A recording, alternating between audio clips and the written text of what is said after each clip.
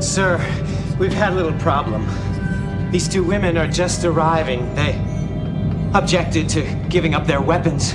Klingons do not surrender their weapons. Who are you? We are Lursa and Bator of the House of Duras. Hello and welcome to the Duras Sisters podcast. We are not Klingons, but we are sisters. And I'm Ashlyn. And I'm Rihanna. And today, oh man, it's like the 10th episode of our pilot series. Yes, you heard that right. This is the pilot series. Welcome back, everyone. This is a return to the first series that we have ever done on the Duras Sisters podcast, which now has been going for about a year and a half. Also, that's crazy. I'm just like so proud. And one of the things that we decided when we made this podcast is that because there's so many new shows coming out, nothing is off limits to talk about. And so just because there wasn't a first episode of Strange New Worlds when we started the series, there is now. So we have to talk about it. Yay! And we were talking about it on a Star Trek Thursday where Strange New Worlds episode... It's like 5 or 6 already. Yeah. Oh my god. Episode 6 or whatever just came out. So this is crazy, and I love the timing of this. As usual, like with our pilot series, we have great timing on things. I'm actually very annoyed with the timing because instead of watching the new episode today, I rewatched the pilot. Yeah, true. That's true. Yeah, so no spoilers except for the first episode because we're gonna try to not talk about any other episodes today as we have done with the other pilot series episodes. Okay, so Rihanna and I I'm just gonna have like full transparency. We had to just pause the recording and try to remember what the question was that we asked each other at the beginning of every pilot series because we have a question for every single series that we do. And we just listened to the first intros of the first 4 episodes, and the consensus is that we are asking each other, what was your expectations going into this pilot, and what kind of show did you expect, and where were you when you first watched the pilot? So I'm very excited to talk about this because I think those questions were definitely meant for shows that we had seen a long, long time ago. And this one we saw 5 or 6 weeks ago, like barely a month ago. So Rihanna, let's just get right into it. Tell me about your expectations for Strange New Worlds. Ooh, they were like the highest of any Trek show, I think. Wow. Going into it, because so much of Discovery for me was successful because of season 2 and because of Pike's role, Una's role, even just the side characters they brought on from Enterprise, and of course the Spock dynamic in that entrance. And so the fact that the show had been hyped for so many months, and that like literally Strange New Pod created their podcast for this show, so there was already just like so much anticipation years before it came out. And that it was here, and like I remember going to the Strange New Worlds panel and being like, this is so interesting, like so many of these people are their first time ever at a convention, and it was just wild. And they showed the first scene of like the very first view of the bridge to us, and we were like, oh, it's beautiful, and that whole scene where they're like, Cadet Uhura, and she turns around and you're like screaming and throwing up and passing out. It's just amazing. You're like, I love it here. But so then I went in watching the pilot, and this actually answers your second question. Yeah, or second question too. I guess we were very smart in our setup.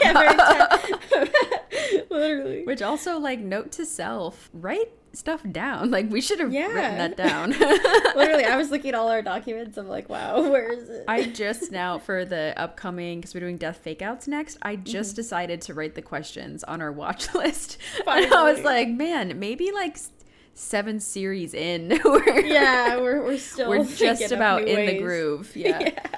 Okay, so Rihanna, Absolutely. Go ahead. Tell us about your experience watching the pilot. I get really worried when I'm coming into a new show that like my expectations are going to be too high, and obviously they were for this show. And so I came into it cautiously optimistic because I didn't want to be like disappointed if it was bad, and also understanding that pilots are tricky and like it's hard to please everyone on the first viewing. And so I think I stayed kind of guarded watching it, and I was not critical, but just like was really analyzing everything about it, which can be a benefit but can also like be a detriment. And so I was seeing a lot of the like cheesy parts that I was like, oh my god, like that just hits me in my TOS, you know, or like parts that really were nostalgic but new at the same time. And I was like, I feel amazing, and also like, I don't know, there's just a lot of feelings. Yeah. Like it's hard to describe, but even with a critical eye, I still came out of it just loving it, you know, and just feeling so happy to be watching another iteration of Trek that I know I'm going to enjoy. I'm sorry to interrupt you, but we just got a Patreon pledge from Jeff Richardson as we are recording this. So thank you, Jeff. Literally, thank you so much for becoming a patron. You didn't even know you were going to get a shout out. Jeff, thank you. Wow. That's really, the most amazing thing. We kind of dropped the ball on the shout outs. So Jeff, this one's for you. Yeah, literally. Thank you so much. Wow, that's amazing. So, yeah, I think, like, I, of course, wish I don't have to be so critical about the things I love, but also I want them to be good, and I want them to also, this is a tricky one, because it has to be an ode to old Trek, but it has to be something new, and it has to be, like, woker than, of course, 60s Trek, and so there's so much to contend with, and I think that they really rose to the occasion. Like, yes, there's some things about this pilot that are like choices I wouldn't have made if I were a writer or a director or whatever, but it still works for the theme of the show. So that's my like mini analysis. And yeah, I was just sitting on the couch with my girlfriend watching it. That's amazing. I really, unsurprisingly, agree with you on a lot of your points. Mm-hmm. I think it's insane to like try to calculate how hyped people were for this show. Yeah. And so like my expectations going in were really formed by the opinions of people around me, and also because of the press that was coming out about the show. The actors were posting on Twitter and social media saying how excited they were and how amazing the episodes were being filmed and written and produced. And it just makes me excited to see a cast that already seems so connected. Like, Rhianna, you were talking about, I know I didn't get to see them at Mission Chicago, but even just hearing your excitement from them, and it was a weird panel because they hadn't been together before, but I still feel like that cast chemistry is really strong with this one. The thing that I'm comparing it to is actually the pilot of Picard, because that one, I kind of thought the pilot of Picard is the best Star Trek pilot. Yeah, and it's phenomenal. It's a phenomenal, like, one. I think it's one of my favorite ones of the whole first season, actually. And so I am very aware going into this. So now, leaking into my perspective, like going into this, I was worried that if they did have a really good pilot, that the rest of the episodes would be you know. And I'm not trying to say, like, I do like Picard. But like that's just how I felt. The episodes were very like up and down. So so I was a little worried. I think also the thing, it's been really building up for a long time because we've been in this terrible pandemic, and Strange New Worlds was gonna air, I think, much sooner if it hadn't been for COVID. I had heard about a spinoff in like season 2 of Discovery, like 2 or 3. Totally. I think right after that dropped, they said that they were going to make Strange New Worlds to get everybody excited about Pike. So this is a long time ago, you know? Totally. And I think a lot of these shows, they have their ads for like a year and then the show starts or less. So there's just a lot of expectations going in, and I really felt that. And it was particularly exciting. One of my favorite Star Trek days of the year, because it was the finale of Picard season 2. Yes. And the day that Strange New World premiered. Incredible. And so, oh my God. You get like Star Trek for breakfast and Star Trek for dinner. Like, what? Yeah, exactly. And I was so focused, and I remembered people talking about what episode are you going to watch first, Yeah. So personally, I watched Picard first because I wanted to end the season, like have some closure. Yeah. And then I went with Strange New Worlds. But this has been a great year for TV because on Sundays it used to be Attack on Titan and Demon Slayer were coming out on the same day. So then I would always argue with my husband, like, which one did we watch first? That's tough. Like, what kind of meaty episode is each one going to be? Like, how do I want to prepare my day? And so for this, I wanted to have that closure of Picard and just have a fresh slate for Strange New Worlds, Totally. kind of a palate cleanser. Yeah, while I was watching, I was so focused because I know, just like Lower Decks and Discovery, like Star Trek these days makes the most extreme niche throwbacks and references that I was so excited to catch those. I was also so excited to meet the cast, and so I was really focusing and hyper judging every person that came on the screen, and I had a fantastic time. I thought it was amazing. I don't know, and I think at the end we're gonna have to talk about our favorite pilot, Rihanna. Yeah, definitely. Because I have a lot of thoughts about that, and I think I also had the expectation that Anson Mount was going to carry the show because he's the character that, well, and Spock, but I feel like we really know Pike already going into this. And because of that connection to Discovery, I was really excited and also kind of expecting for it to be a Pike show, to be honest, even though I knew going in that it was going to be episodic and not have necessarily a whole long storyline. But I still kind of expected Pike to have a lot of airtime, not only airtime, but just focus. Like, I don't know. Yeah. I feel like in a lot of Star Trek shows, there's either hyper fixation on the captains or not as much. Yeah. So I also knew, this whole last couple years with Discovery and now Picard, I've been really wanting a full length episodic Star Trek show. Totally. So I'm just expecting to like this, and I'm really glad that I did. I love this episode. Wow. Ashlyn, and where were you when you were watching it? I was at my house in my sunken basement. Not really a basement. It's like the sunken level, I think you call it. Yeah. And it was really sad because I was going to have a party and watch it with my friends, but one of my friends got COVID, so I watched it alone. That is so sad. But Danny knew it was a big day. In the morning, he was like, "Oh, today is your Star Trek day," and yes, it is my Star Trek day. I was like, "Yes," and he was like, "Okay, I'll do whatever you want." Literally, I was on social media all day, posting things, getting the hype. Oh my god. Yeah. Love it. So, Rihanna, let's dive in. Let's talk about the beginning of this episode, which is a voiceover by Una. Yeah. Rebecca Romaine. Woo woo. Whoa, she's back for more.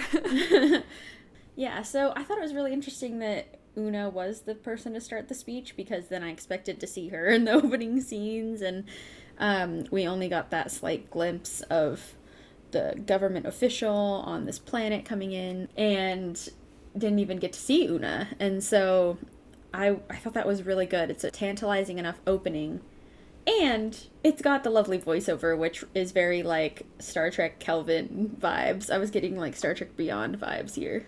Oh, totally.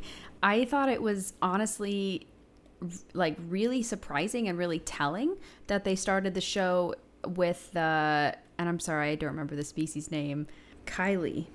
M-class planet. Maybe they're Kylians. Kylie. We should be called Earthers with that knowledge, or with that expectation. The Vulcans got it right. They're calling them humans is illogical. Yeah. They're Earthers. I think it's really telling that they choose to start the show with planet Kylie, and I think the species is just Kylie, because generally the first scene that you show in a pilot is, I guess I'm thinking about Game of Thrones, because their first episode, the first scene is already showcasing the White Walkers, and it shows these people walking in snow, encountering them. And so for Strange New Worlds to start with an alien planet that we've never been on, with Una doing voiceover, and it's kind of intriguing, what does that mean? And I think for me, it says that this is going to be episodic, and we are going to have different types of storylines than what has been happening before. because it's not like a grand scale problem, you know. This episode doesn't set up any long plot things. No big arcs. Yeah, thank you. So I just thought it really like sets up the show nicely because it's very light, it's very inspiring and hopeful, and it's just a really like welcoming opening. Like even if you've never seen Star Trek before, go in here. This is the perfect entrance to Star Trek. Yeah, I mean, it does what Prodigy does for kids, for adults, you know, like, I mean, I'm sure kids could watch this as well and still enjoy it and be like, oh, yeah, I understand about our planet I understand these parallels. I'm sure our little sister would get it right away. Oh, for sure, yeah. Yeah, anyway, I think it is really cool that they start with the Kylie because then you are getting the stakes of that episode for sure. Yeah, that's really cool. Yeah. And then we get Pike. And then we get Pike. Ashlyn, I want you to talk about this scene because I know that you have like a deep love for Pike. So how did you feel? Oh my goodness. It is a deep love. I have just like, once again, Anson Mount like just does such an amazing job portraying this character. It really feels like they have a connection, you know, as actor and character. Well, first of all, was Pike watching Captain Proton? I wish. I was going to look it up because I feel like I slandered that I don't know it. I felt like I should have known that reference because the lady that Captain someone he's like hanging out with, banging, she's like really or like again, and so I can tell that it's his comfort show. Yeah. Whatever he's watching. Totally. Which you can hear Brianna doing diligent research. Brianna, we're going to be embarrassed. Oh no. Pike is watching the 1951 science fiction film The Day the Earth Stood Still. Okay. And he says it's a classic. Wow. Thank you, Den classic. of Geek. I feel like I really am behind on my like pulp sci-fi movies. Oh, me too. I've only seen Metropolis, so yeah. I've barely seen any.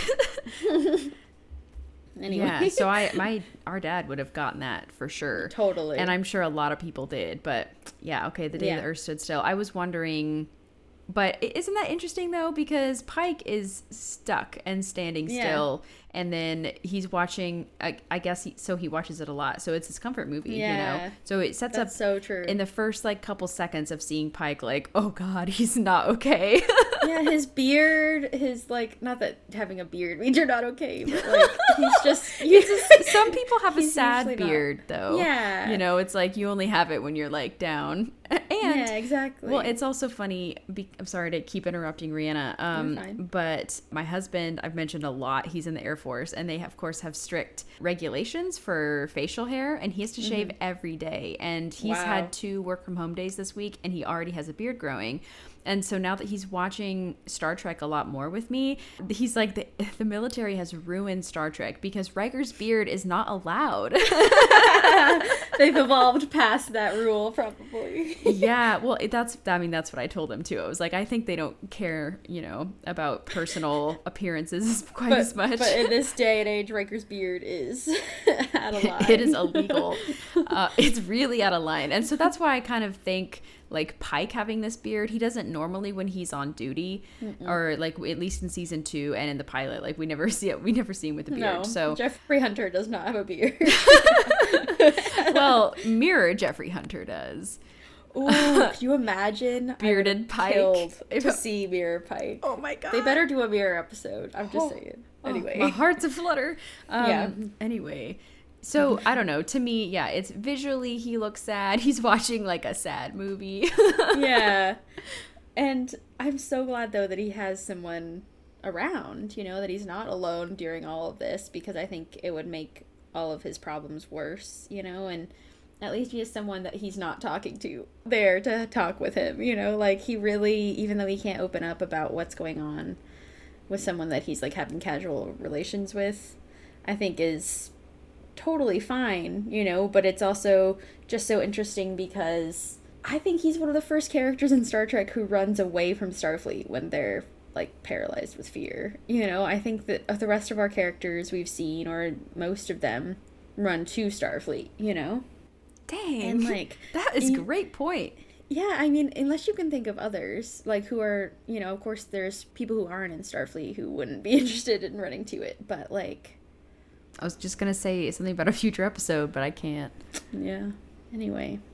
I just think it's telling about his situation, and obviously it's because he knows that his career in Starfleet will end the life that he's living right now into something different, and that can be really difficult. Obviously, he's going through it. Oh, yeah. Well, and I just want to remind people or tell people who haven't seen Strange New Worlds that in season 2 of Discovery, he was the captain for the whole season, and he was involved in sending the ship to the future because the evil entity Control, like the advanced AI, was going to take over the entire universe and kill everyone, essentially. Like, there was no future 900 years from now. And so Discovery, with Pike's help, and Una joins as well, they are able to send Discovery into the future and thus saving everything, but it's completely locked down. Like, everyone is sworn to secrecy, it's classified.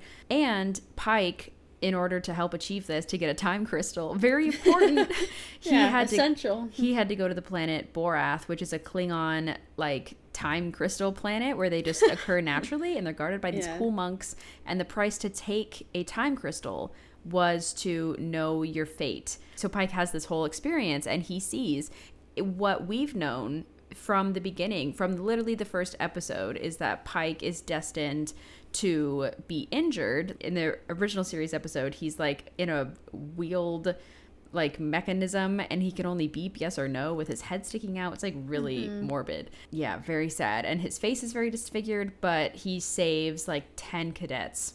Yeah. Like, it's an extremely noble thing that he did, which just says a lot about his character. So he's always been compelling from the very beginning. It's just so interesting because Pike is looking into that future constantly now, like, as we see him in the pilot, and he does say to Spock that it was like this death of him, you know, and I think that that's just like such interesting rhetoric, and like something, of course, to avoid because he's not dead, but like I understand, you know, that like he's feeling this way because Starfleet is his life, you know, and I think it's his like whole being. You know, I think that like having that taken away from him is just horrible. Oh, yeah. And I also am sad that he does view it as a death, you know, even though he's extremely crippled. Like, he can't do anything except, like, with help. So he's viewing it at the end, even though, like, he does still, like, continue to live. And I mean, that is a hard thing to grapple with, you know, that's a very, very hard thing to do. One thing that's interesting about the other condition of him getting the time crystal is that the future is set. So nothing he can do will change that. So that's really interesting because you know what's going to happen in the future. To me, I would use that as permission to live the way I wanted, like without fear, you know? Without consequences. I think it would make me a really gung-ho captain because it's like, I'm not dying today. I mean, of course, like my crew could die, but it's not me. Yeah. Cowboy diplomacy. Yeah, exactly. It started with Pike. So it's interesting to me that he's having the opposite reaction where he's pulling back and he's second guessing himself, which later he says to Spock, this is what I don't want to do. Like, this is the worst thing that can happen to a captain if you start second guessing yourself. And so, yeah, I just really feel for Pike, and I think it's great to start his arc here, you know, like it's brilliant, broken down from what he was in Discovery. Yeah, I mean, I think like the fact that he wasn't gonna go out for anybody that he didn't know to save them from a first contact mission gone wrong is also telling, you know, because he is maybe not as much as Michael, but he does have a saving people thing. He does like to be out there helping anyone from Starfleet. So sorry, that subtle Harry Potter reference. I had to slip it in. You knew that I knew. Yeah, I saw you smiling over there. Okay, so like I am so excited about this scene with Pike and April coming into, first of all, the epicness of him riding Tango, who we presume is Tango. Yeah, hopefully. Running around in the snowfield. And then I love that he's just such a horse girl. I'm thinking about Picard, I'm thinking about Kirk, and I'm just like, I love these like horse girl captains all over. It really is like, this is a horse sandwich we have right now with the captains. What a weird thing to say. I probably shouldn't have said it. That was weird. That was weird. Moving on. I love that the first thing that Pike says when April comes out of the shuttle is, "You spooked my horse." I was like, that is my man. Like, that's when you know that he's a good captain. Oh, totally. I remember seeing, because I remember seeing someone on Twitter posted that their daughter genuinely thought that Pike just got on the shuttle and left his horse in the middle of the field. And she was like, "Is Tango okay?" But I mean, that's a great question. Like, did he just yeet? I mean, he shaved, so he had to have gone back to pack his things. Yeah. And it was morning, and he said they had till 1600 or something. So yeah, he has had some time. Yeah. Don't worry, Tango is away and fine. Yes, God bless. Yeah. I'm really happy that they included Robert April in this show as well, because every captain needs an admiral who's got their back. You know, that's the only way to succeed. Former first officer and captain duo. Yes. That's the only... I caught it this time. I was going to ask you too, Ashlyn.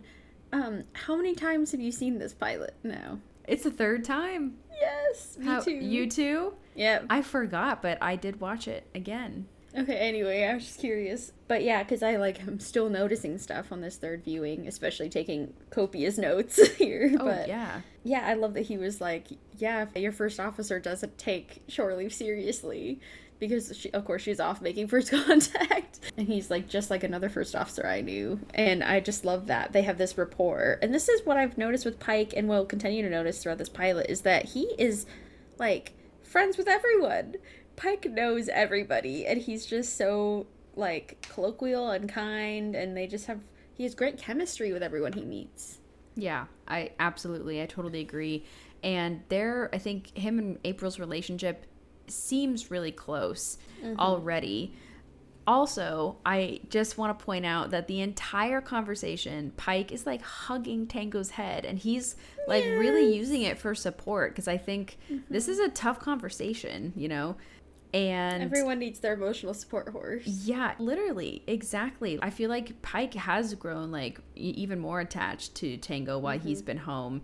And I just noticed that. And I know it's like a TV horse who's like a good actor, but most horses I know or I've encountered in real life don't like their heads to be like chilling next to you the whole time. Yeah, they usually like toss and turn or like hanging out, like not wanting to cuddle. But Pike was like hanging out with Tango, like it was so sweet, and he kind of using him to hide behind during that scene. And so I thought it was nice that Tango came with him, and that Pike got to have one final ride, you know.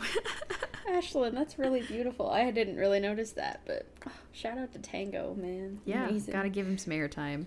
Yeah, because this conversation is really tough, and April is really pushing him to get back in the proverbial saddle, shall we say. And Pike says, "You don't want me out there, Bob." And he says, "No, you have that wrong. You don't want to be out there." And I think, it's really cool that Pike is so self-aware that he knows he can't be out there. And I think it's a little uncool of April to, like, push that on him when he's saying, like, don't put me out there, essentially. But also, this is a classic Kirk scenario. You're the best man for the job. It's your number one, blah, blah, blah. There's all of these other stakes at place. And so I think Robert probably knows him enough to know to shake him out of his funk. He's got to, like, get back in. Oh, totally. And the Admiral knows him well enough to know, like, when it's okay to push him and when it's not. And we saw this earlier in the scene with the other captain that Pike was with. Yeah. She said, he was like, "Oh, I'll be here in a month. I might be, like, come say hi." And she kisses him and then says, "I don't want you here in a month." Yeah, I hope you're not. I hope you're not. I don't want you here, but I hope you're not here in a month. And so now this is the second person kind of pushing him to be like, "Hey, dude, you got to get through it." And I think also because neither of them know what happened with Discovery. Yeah, what it is, yeah. And the, amount of pain he's going through, and just all the feelings. So Yeah, I do think it is the right time to get back up on the horse, which is exactly what April suggests. Totally. So I also briefly just want to address the casting of Robert April. Adrian Holmes appearing here as Robert O'Neill. And there was, for some... Robert O'Neill? Who's that? It's probably a name somewhere. It is a name. Like on my page. I can't find it now. Robert O'Neill. Robert April. Okay, yeah. So Adrian Holmes plays Robert April. I can't believe I said O'Neill. I was like, who the fuck? So glad you stopped me. What podcast are we listening? Rihanna, this is Fresh Air. From NPR. Okay. No, for this. Okay, so he's playing Robert April. Yeah. And this character actually appeared in the animated series episode, The Counterclock Incident, which I've only seen once and don't remember too well, but it said... We're going to get to our Patreon soon. Yeah, actually, we only have like 4 more episodes till we watch this one, so I'm excited because we'll have some extra juicy stuff to talk about. Yeah. Aren't you glad that Jeff became a patron this episode? So Jeff can hear that review. But pretty anyway, soon. Yeah. We'll leave the ads till the end. Anyway... in the animated series episode, Robert April is white, and obviously here, like, he's played by a black man, and there has been so much controversy over this, and it's ridiculous. It's disgusting. Like, it's racist. So I'm just here to say, like, stop being racist. It doesn't matter. Like, they could recast everyone in Star Trek to be people of color or different genders, and I would love that, you know. So I think let's just all chill. Literally. Everything that's been happening with Moses in Obi-Wan too. Like, ridiculous. Can we just chill as a society? Can we all agree to not be racist? Yeah. So I'm here to say that. And I think he's amazing. I love Robert April, and I can't talk about him for the rest of the series, so I'm gonna leave it at that. There he stays. But I think, Rihanna, it's time to talk about, is this your favorite part about the show? Ashlyn, how did you feel about the opening of Strange New Worlds? Let's talk about the music. You just asked the question back at me. You're like, let's go. I was setting you up. My favorite part. Oh, well, I don't know. Is it the opening? No, but I'm just so excited to hear what you think, because you're a music gal. Oh yeah. Well, so something that they've been doing is like having a Star Trek logo, kind of similar to like Marvel. Yeah, I know what Marvel does in the beginning of these Strange New World episodes, which means they're building a Star Trek verse, which is like, whoa. Yes, so good. I love to see it. Like, let's unite everything. So I really like that music because it feels really nice and it sets up the show really well. And then once we get to the intro, I think it's a perfect modern inspiration for like the 60s Trek era music. It's got brass. It's like very excited and upbeat, but also kind of feels like has those elements of being like older too. Yes. So I think it's wonderful. I think it's a great intro. I feel like all the intros have been like very fantastic. So that's not something I'm ever worried about, you know? Me neither. Even I was listening to animated series and I was like, I just love this intro. It is so good. I love it. Yeah, and Strange New Worlds is no exception. I think I literally get like, to this day, I've seen quite a few episodes and I still get like chills when I hear the end where they do sort of the 60s like I just like I just get like chills all over my body. So yeah, it has that echo effect too. It's so good. Yeah, the nostalgia is on point. Yes. Cool. Well, yes, you're right, Ashlyn. Now is my favorite part on Vulcan. Yep. Okay. That tracks. The straight Spock sections were your favorite. Interesting. Well, this is probably one of my favorite, like, character scenes in this episode. I think that these two interact so well. And I've really come to terms with straight Spock because it's not like he's just randomly dating Uhura. He's dating his soon-to-be wife. Well, that was shade at the Kelvin verse. Hey, I'm sorry. It's just not. Whoa. I'm not a fan. I'm not a fan. I'm sorry. Ow. Sorry to everyone who loves them in the Kelvin verse. I just think like it makes sense for this universe because this is what's happening. This is Spock's arc. And I feel like, even though I read Spock queer and like I think about him as more of a queer Vulcan, everyone has their straight face. I mean, what queer person hasn't got out with someone that they weren't actually interested in, or even married sometimes? So anyway, I think it's just like all a part of his story, and that's what I think is so cool about it, is that we get to see these other chapters of Spock's story. So I'm more thinking about it is just like, wow, I get so much more insight into Spock, and we get to flesh out his character even more and get fill in every single gap in all of my questions. So I'm just very happy to be here on Spock's journey. Yes, Rihanna. So this is something that you and I talk a lot about. I think in the beginning we talked a lot about Spock because independent of this podcast, as these episodes were coming out, we always had a debrief and we're screaming about Spock. Totally. Yeah, and I 100% agree with you, and I think it's so fascinating, I'll use his term, to be able to flesh out all of these different chunks. I don't want to say chunks of flesh together. English is weird. I don't like that. Chunks of flesh. That's gross. I don't want to say that. I think there are some characters in fiction that we are blessed to be returning to over and over again. And I feel like we're really in this, I feel like culture right now, people who are consuming media and producing media are all about recapturing what was once epic and amazing. Oh my god. The new Jurassic World movie just came out. And I mean, heard it was Strange New Worlds. Yeah. Yeah. Well, because Jeff Goldblum is in the new. Yeah, everyone's in it. Yeah. Oh my, everyone? Oh man, maybe I see now. Look at me. I'm where they are. It. What they do every minute of everything. No, literally. Yeah. Yeah. Anyway. Yeah. So we are trapped a little bit in this era of recycling things that were already made. But for fandom, it is the most excellent thing to happen because characters that we've known for so long and are so important to us, we get more information about them. And so I think that's another huge reason why everyone is really excited for this show, because there's so many familiar faces, so many lives that were amazing stories that we're returning to.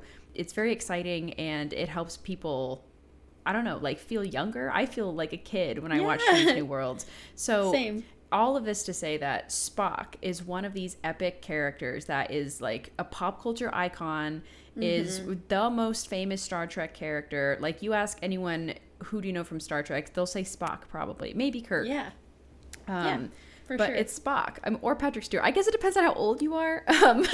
True. But still, still. Spock is still in there. Yeah. Yeah. And so it's an honor, exactly like what you said, even though it's Spock's straight phase, it's an honor to see this really young part of him. And it's also from a freaking Prime universe, media, So this is actual Spock. This isn't. Yeah. This burn isn't, again to Kelvin. I'm not trying to burn. I'm just saying, we have from the 2009 movies, we have that information about alternate universe Spock. And about our Prime end of Spock. Anyway, but sorry, see, that's what I'm saying is we're having Benjamin Button information with Spock. We get literally the end of his life. In Next Generation, we get a good middle part, and then we have beautiful original series Spock. So also just kudos to Ethan Peck, because I think he's great as Spock. I actually really see a lot of Nimoy in him. Yes. And especially his characteristics and movements. I really see it, and they do a really good job with the camera and effects, where sometimes Spock will be in a spacesuit or something, or it'll be from behind, and it looks exactly like Nimoy. It's eerie, weird. Yeah. And so I'm glad we are both into the straight scenes, because actually I love them as a couple. And right from the beginning, I had my guard up. I was like, this is dumb. Same. I don't like this. But then seeing their chemistry and seeing that Spock is actually enjoying it and he's excited, which is shocking. Like, so cute. We've never seen this side of him before, you know? Oh man, I love the dialogue in this first scene where they're in the restaurant. It's so good. It feels very much like it's like written like a play almost, you know? I just feel like the banter is amazing.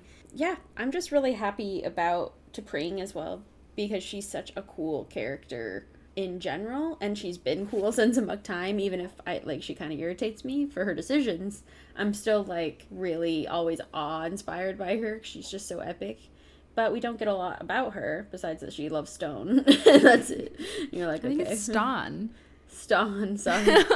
Sorry, Ston. T'Pring loves that stone, bro. Oh, man. Yeah. But we finally get more characterization and just time with T'Pring in this. Quite a lot of time, which is so fun. Yeah. I also love that she is the one to ask Spock to marry her. Mm-hmm. And maybe in Vulcan... He's eagerly waiting. Yeah, like in Vulcan culture, do you know if it's like usual for the man to do that or the male identifying Vulcan? I don't know, honestly. We just don't get a lot of instances of it. Or if it is, it's like T'Pol and that one dude. Yeah. And they were already married. Yeah.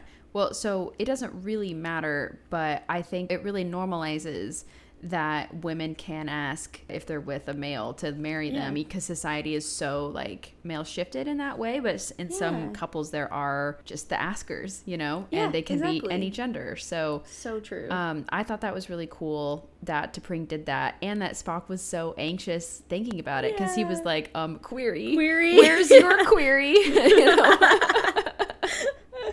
Oh, it's so cute. I love it. I love the little necklace he gets. I love the PDA, honestly. Yes. And then Vulcan asked them to get a room. Literally. And she's like, heck yeah, let's go.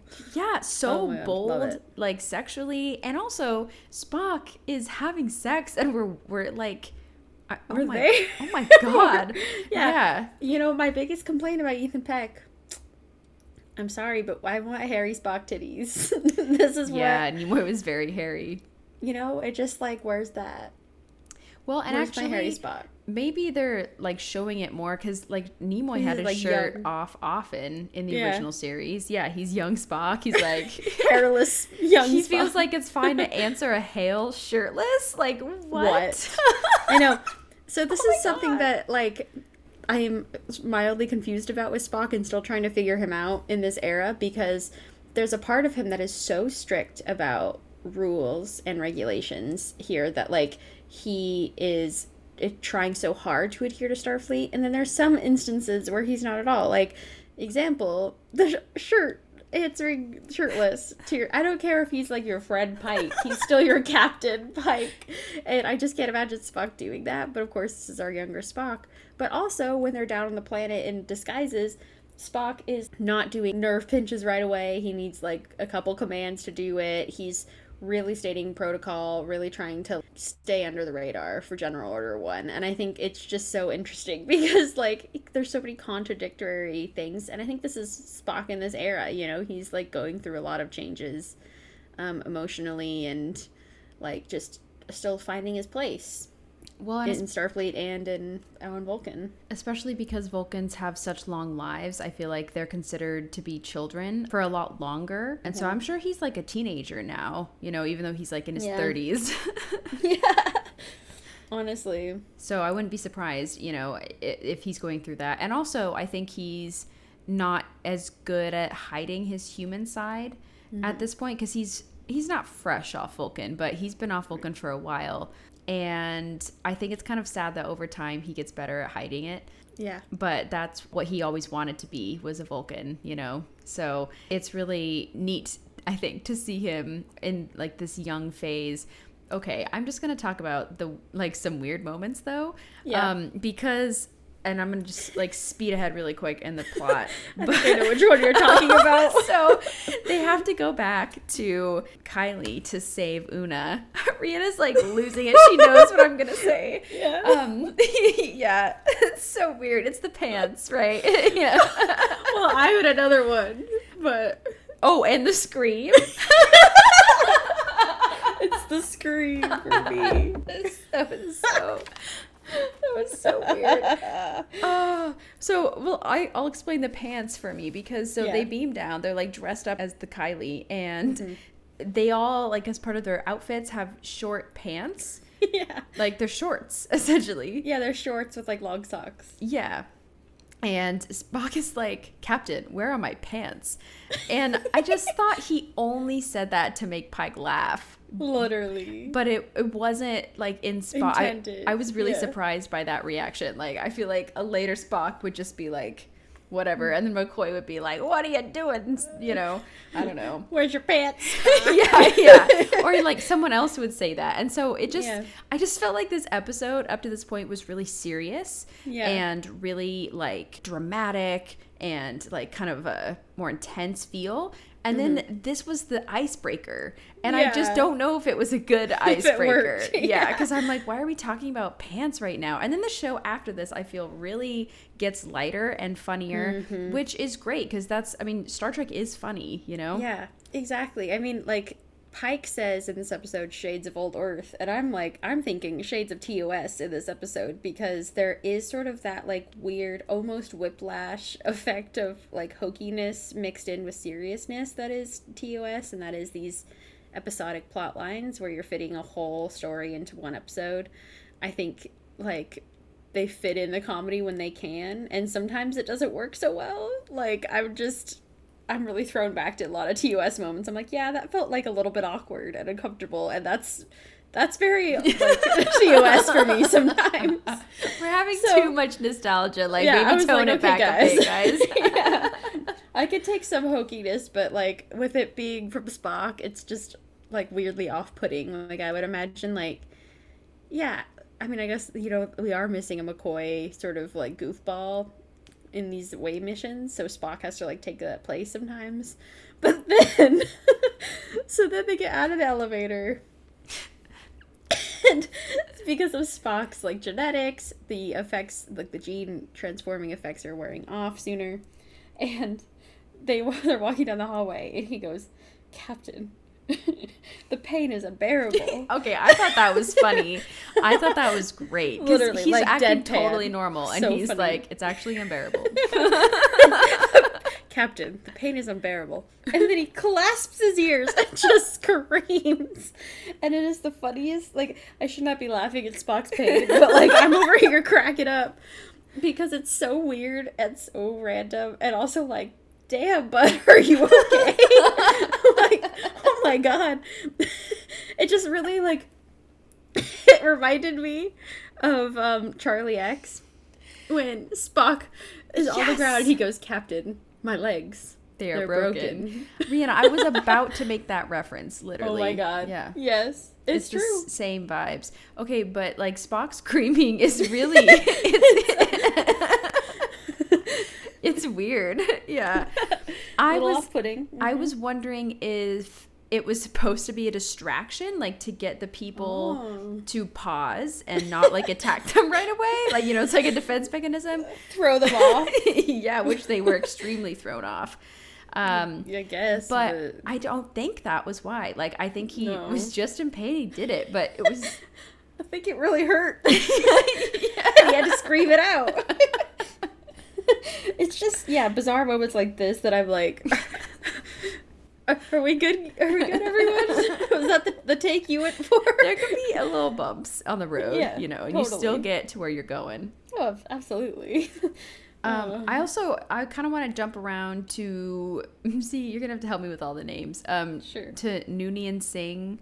Lon. To Lon. Because before they beamed down and had their surgeries, or like had their genes modified, she refuses the pain blocker, like the numbing effect. Let's talk about this. Why did she do that? Well, I mean, she says that, like, she refused sedation probably because of past experiences, and that, like, she has the right to refuse it.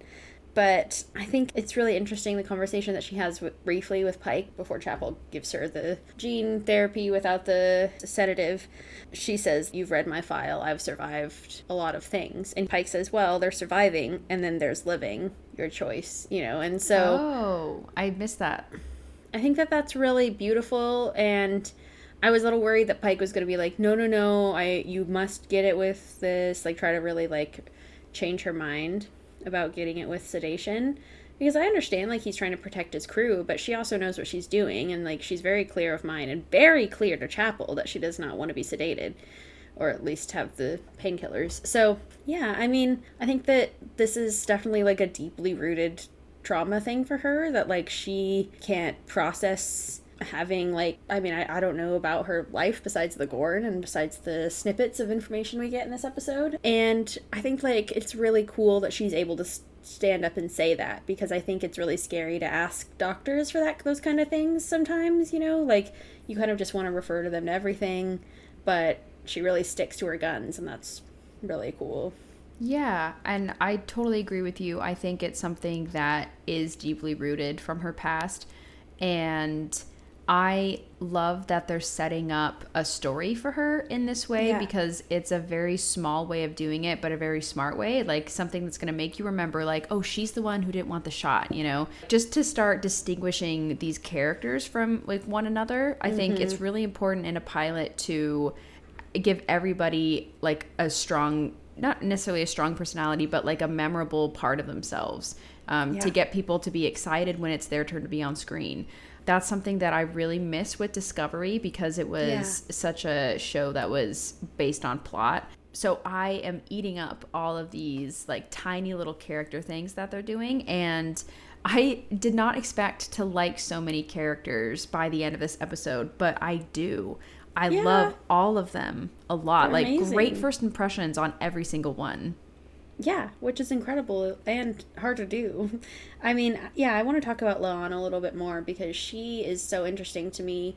I think that, first of all, she's an awesome temporary first officer and amazing security officer. Like, I think Pike made a really good choice adding her to the Enterprise. But it's clear she has a history, and it's clear that there's a lot for her to process, and that doesn't stop her from performing her job admirably. Like, she still kicks butt out there, literally. I mean, like, when they're on the planet, she pretends to be hurt and then gets Spock to Vulcan grip them, and she has these, like, I like when she goes, "Captain, permission to act quickly."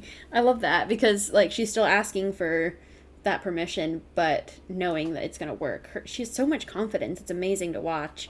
I found myself, like, worried when I see, like, a grumpy character who's, like, brooding. I'm like, oh no, like, is that gonna be all, like, your personality trait, you know, or whatever? But I immediately started to grow to love her, seeing these scenes and seeing just how efficiently she handles every situation is so cool. Yes, I totally agree with you. I was worried that she was going to be like a grumpy character TM. Yeah. Kind of like similar to how B'Elanna was introduced. Like, you just have a hard time enjoying those interactions because she's always, like, in conflict with someone. Totally. But it turns out she's just kind of a tough nut to crack. Yeah. But she's incredibly enjoyable to watch on screen. She has great chemistry with everyone, and people take her seriously. I love that she's short. I think that's one of my favorite things about her, is that because I'm a short person compared to many other people. And I think it would be hard to be viewed in our time as a female security officer who's short, because you are imagining, like, someone, you know, buff, like big, a buff man. Yeah. Shax. Yeah. A Shax. Yeah. A buff Bajoran. Worf. Yeah. Worf. Yeah. Scotty, you know. Tuvok. Really never skip leg day. Yeah, never skip leg day. Yeah, but La'an is, like, so strong in, like, every way.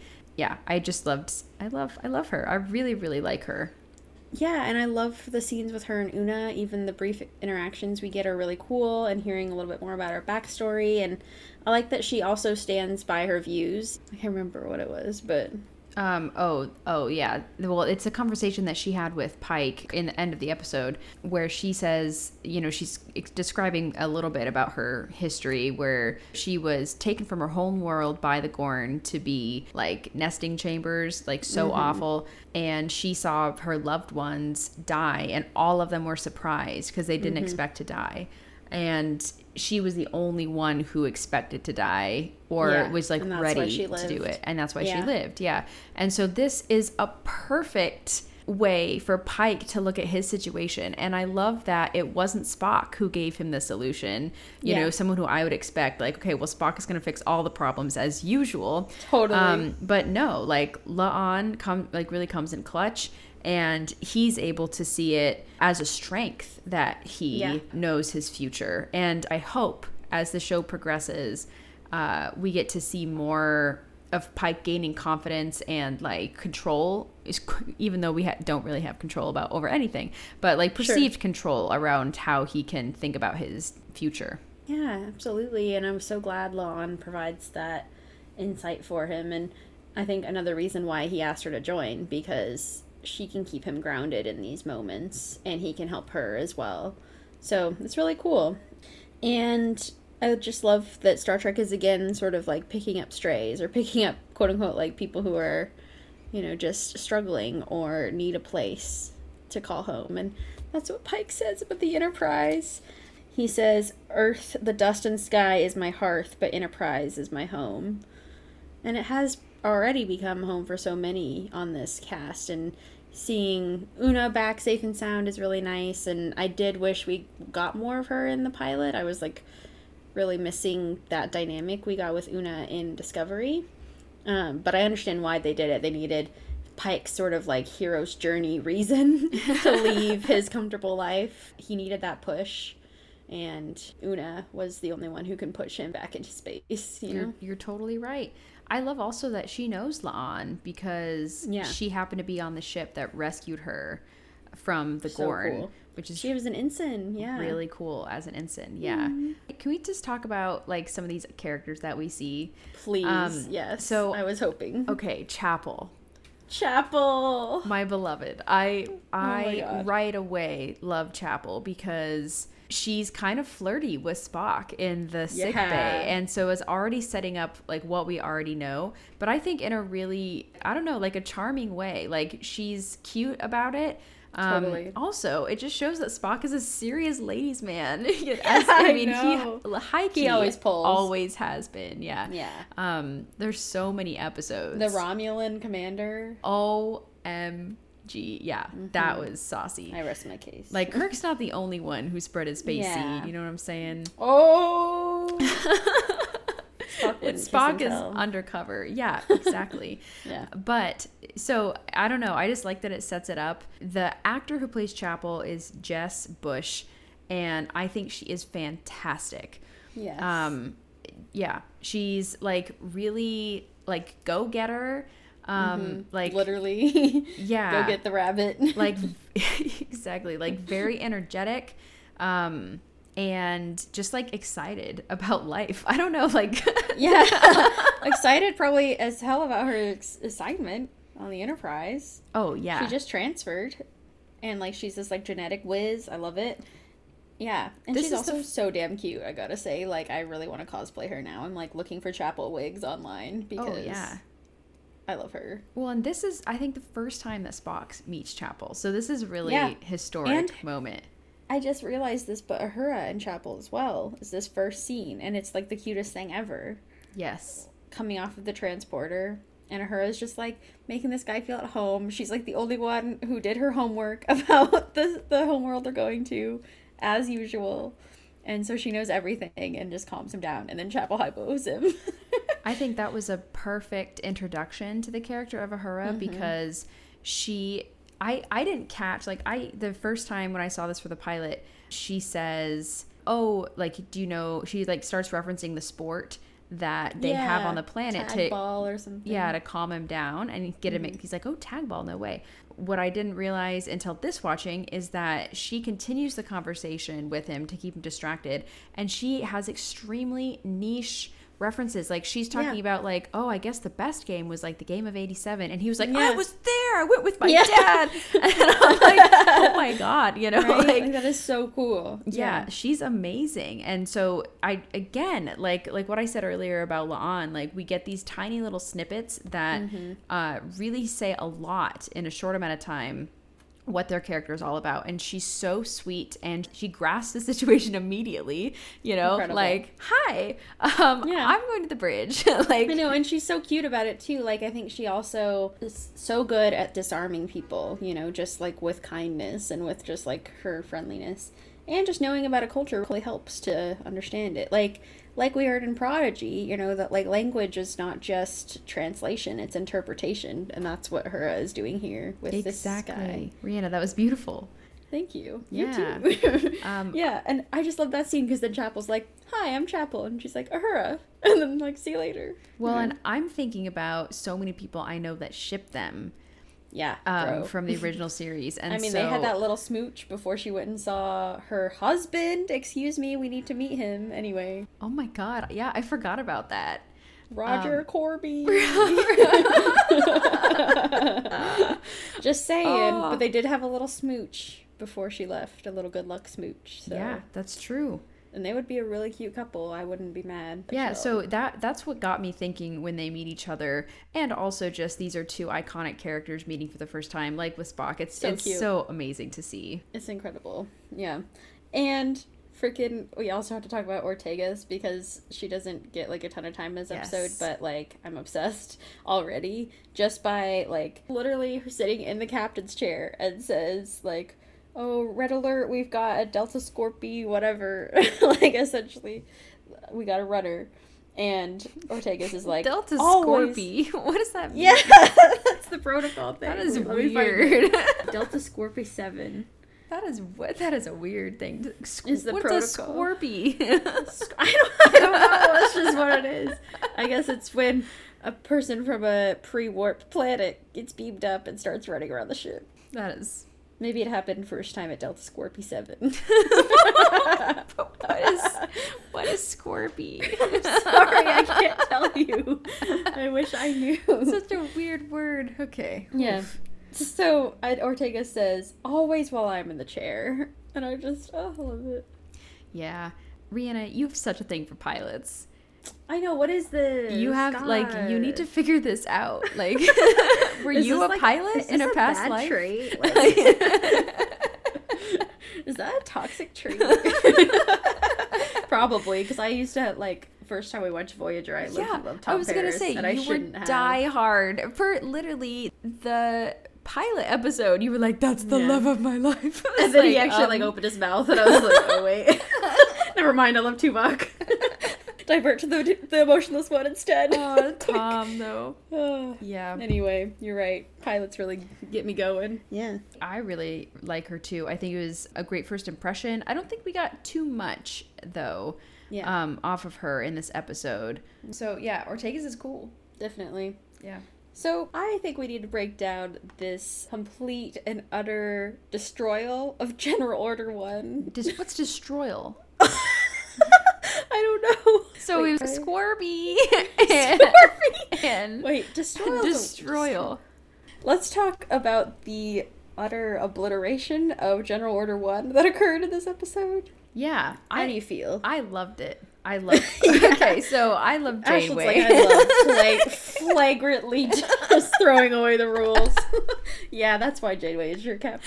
I loved it. Well, okay, I want to be like more nerdy about it though. Like I actually loved it because it adds like backstory we did not effing need about why they call it the Prime Directive in TNG and then like General Order 1 back in time. It's just so in Enterprise especially. Yeah. And so because that's such an important part of Star Trek that like forms the whole rest of the show, I just think it's really like so thoughtful cool of them to include that, even though like it's not needed at all, but it's beautiful. It's because of Pike. Like, what? Of all people, like I never would have guessed. He seems like he's a perfect mix of like goody two shoes and kind of wildin', you know? Yeah. And I think he's more I should use a better term than wild. And, but I think he's a little bit more like on the edge.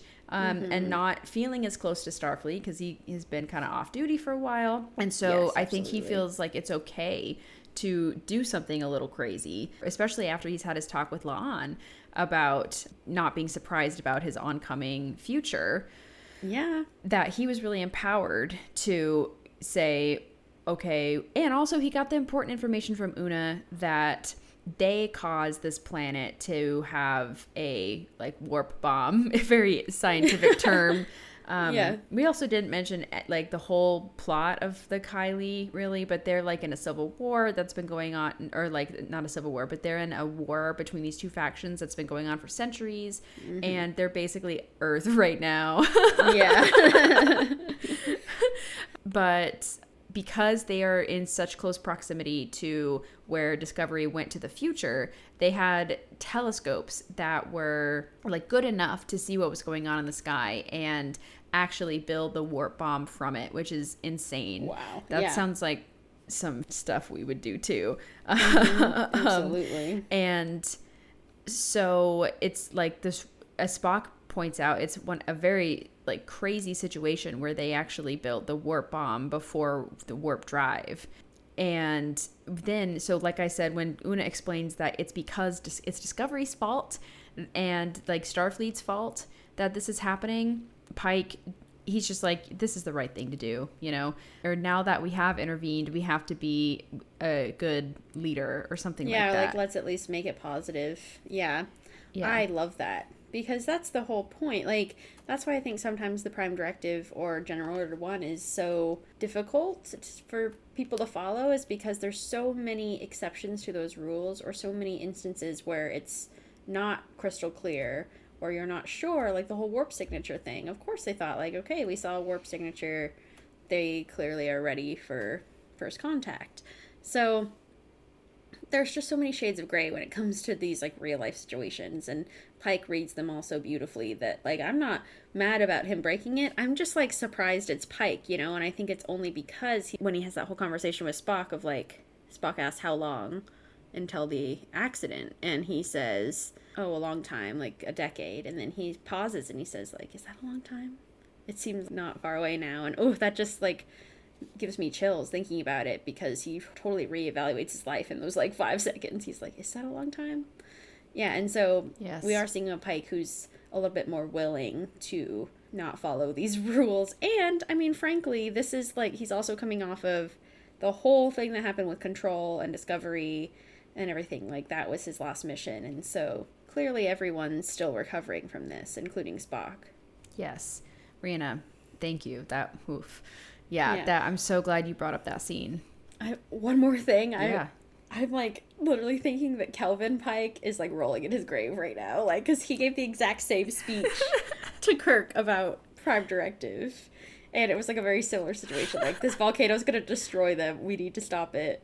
And they showed the Enterprise, and Pike shows them the Enterprise. I'm like, I'm really thinking about Into Darkness here, and thinking about Pike's Kelvin Pike just being like shaking his head at Prime Pike. Like, what are you doing? Well, you could also see that because he's quite a bit older. Well, actually, I mean, he just doesn't know his future, so he's a different Pike. Yeah, but he's older, like, because he knows Kirk as a cadet. Yeah, that's true. But you could also think of it as maybe he made like a similar choice and it had like bad consequences, and so like he's trying to explanation. Trying to save Kirk from this happening to him too. I love that. Yeah, because I mean, I don't know. A lot of captains learn from experience. It's hard to say if Kelvin Pike would have been that rushed, because he hadn't gone through what Pike has gone through. Right. So what our Pike has gone through. But Rihanna, I'm with you that I think it's only because of what he's just been experiencing that he makes this decision. I wrote in my notes, a dicey Pike move, but it pays off. I think one of the most impactful things for me from this whole episode is when he's talking to the two species, because he finally shows the Enterprise comes down in full view. creating like proof that there's aliens, and that they're not alone in the universe. And I just think about that for us, you know, like I can really identify with the Kylie, because it would change your whole planet. And they talk about in First Contact, just like the effects of it, where there really wasn't any racism on Earth towards other humans. It like, because it was like, oh my gosh, we're not alone. And so it was really easy to like suddenly be like maybe racist. Get perspective. Yeah. They get perspective on where they are in the universe, and that it's like stupid to be fighting about this. Like kind of just growing up a little bit. And I wonder so much like what would happen if we had something like that happen now. I'm like so disheartened with the current circumstances that I'm worried that people wouldn't even believe it was real. You know, like they would say it is a hoax, because we've had so many like alien hoaxes and things like that. Right. But like irrefutable evidence, it'd be really hard to imagine what that would do to the planet. Totally. But I think it's great that Pike welcomes them in, because I also side with Pike on this, because this is like a really terrible weapon that they're making. And it's something that once they develop warp drive could like take it to other planets as well, you know? Totally. And so they have to intervene from like a security level almost too. Like, hey, you're not alone. So true. Don't destroy each other. Don't destroy us, bro. Yeah. The scenes that Pike used to convince them were chilling, because they were, some of it was footage from the attack on the Capitol on January 6th. It's like photos of real protests that have happened, and just a really timely moment, I think. And it really hit me, especially the second time watching it. We've had like so many shootings, and like just the world continues to not be great. And even in the 5 weeks since I've seen this episode, I know, right? So I thought it was really impactful, and also really devastating to show that in World War III, 30% of the population was wiped out. It showed like North America completely on fire, New York City being destroyed, just like really, really impactful footage, and very sobering. And so again, like the kind of tone shifts for me are a little bit hard to grapple with in this episode. I found them easier the second time through, but like this was surprisingly heavy, you know, for what is happening, what has happened in this last part of the episode. So, but I loved it. I really loved it. And I thought it was moving, and I think it was also a good reminder to people that Star Trek is political, and Star Trek has always pushed the envelope and will always continue to push the envelope no matter what series it is. So like either buckle up or get out of the car at this point, you know? Literally. I love that about how Trek has always been. And I love to seeing the other characters watching the footage of Earth's past and everything, because like it really puts in, I don't know, I think I see sort of the actors coming out too, when they're like, Mbenga and Chapel are like on the verge of tears, and I'm just thinking about like, yeah, if I were like acting in this scene and seeing real footage and stuff, I'd be like weeping. So it's just really beautiful to see their responses, because it makes me feel like, oh yeah, these actors also believe in a brighter future of like a Star Trek future. So yeah, absolutely. It just makes me happy that, you know, the whole premise of this is we're returning. We're trying to like get back the joy that the original series brought us. Yeah. But that doesn't mean they're not going to still like say, you know, like give the morality story, you know, like that's what they got to do. Exactly. So I loved it. I thought Pike was in a perfect place to give that speech and to help them. And that's, of course, what reminds him of his love of Starfleet. And so he decides to stay. And you can tell he's grateful. And I think he even says, it's like Captain's log at the end, he's like, I love my life. You know? like he's happy. You know, it's like his home speech. Like he finally feels good. And I thought it was cheesy, but like just a perfect and predictable, but a great wrap up, like a little mini arc for Pike in this episode, which is like masterful writing. Like you're so having characters like doing arcs, and in these like 50 minutes, it's lovely. I love the writing for this show. It's so beautiful. And yeah, I really like the fact too that like there's that whole montage. It's so funny to see the kids like learning all about the Enterprise and about Spock, and it's just like, if I were a school teacher I would totally do that. I'd be like, and here's the Enterprise made in 22, whatever. And like, I just love that scene. It's like, yes, this is what we're teaching future generations. Oh, exactly. Well, and for me, it reminded me of Galaxy Quest. Yes. Because that's what the species like really cherishes, the historical documents. So I was thinking about that, especially when they were like really studying this poster of Spock. Yeah. I thought that was really funny. And the paper cutouts. That was like pointless. Why were they cutting out like thin paper? They probably have like a Enterprise? first contact day of their own that they do every year. Like paper celebrations. I don't know. Yeah. Captain Pike Day.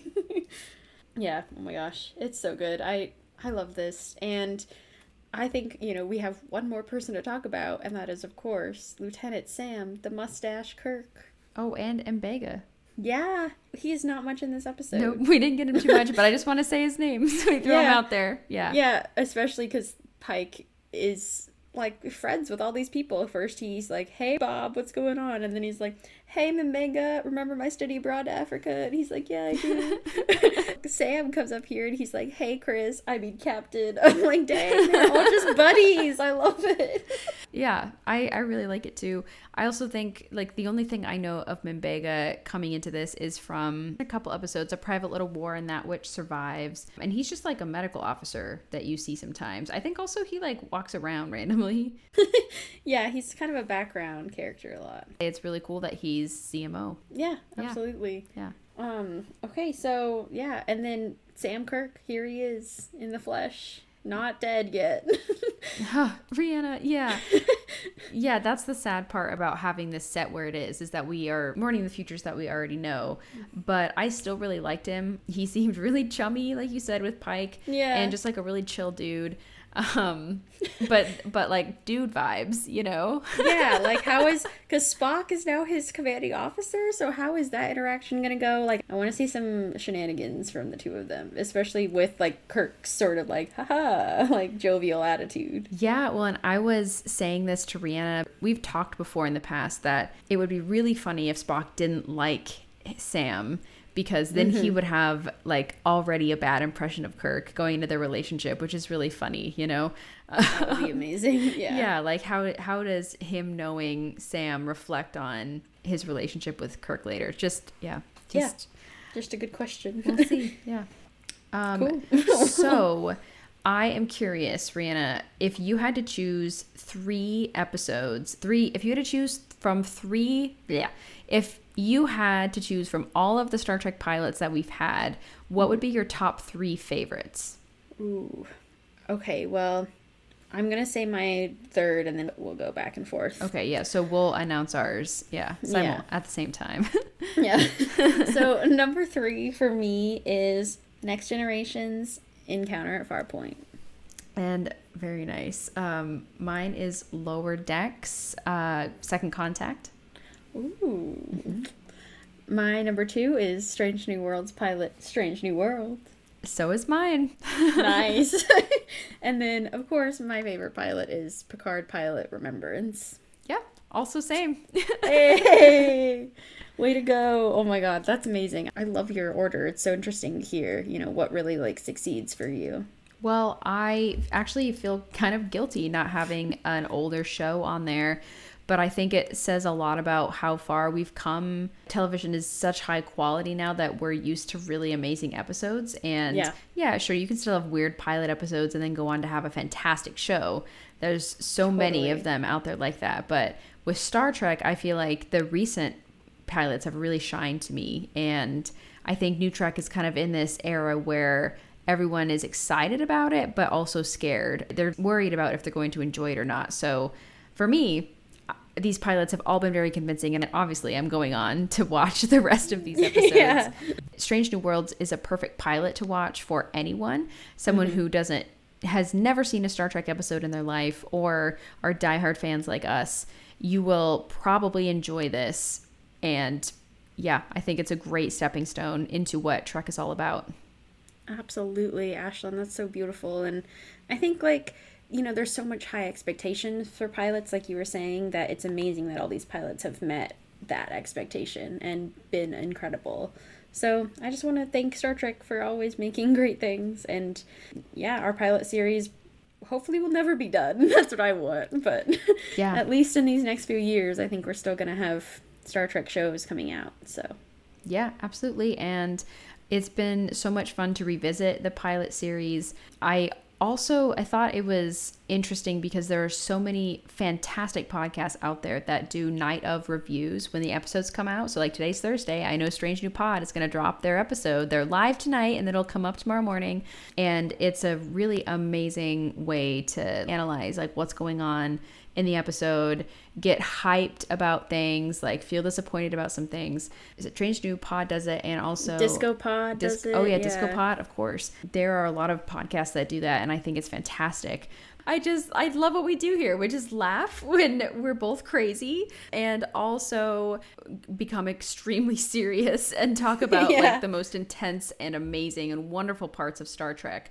So, and that actually leads me into the next series, because in feminism, it has been very fun but also like very informative and difficult at times. And difficult. Yeah, exactly. And so I'm excited to have a series that is a little bit more lighthearted, but also it still is about death, because it's death fake outs. Right. So yeah, it's fun, but also like these are some of the most intense and sometimes some of the best Star Trek episodes of each series. So I'm very excited to talk about these episodes and just like change it up. I'm a Sagittarius. I'm like the type of person who really likes frequent change.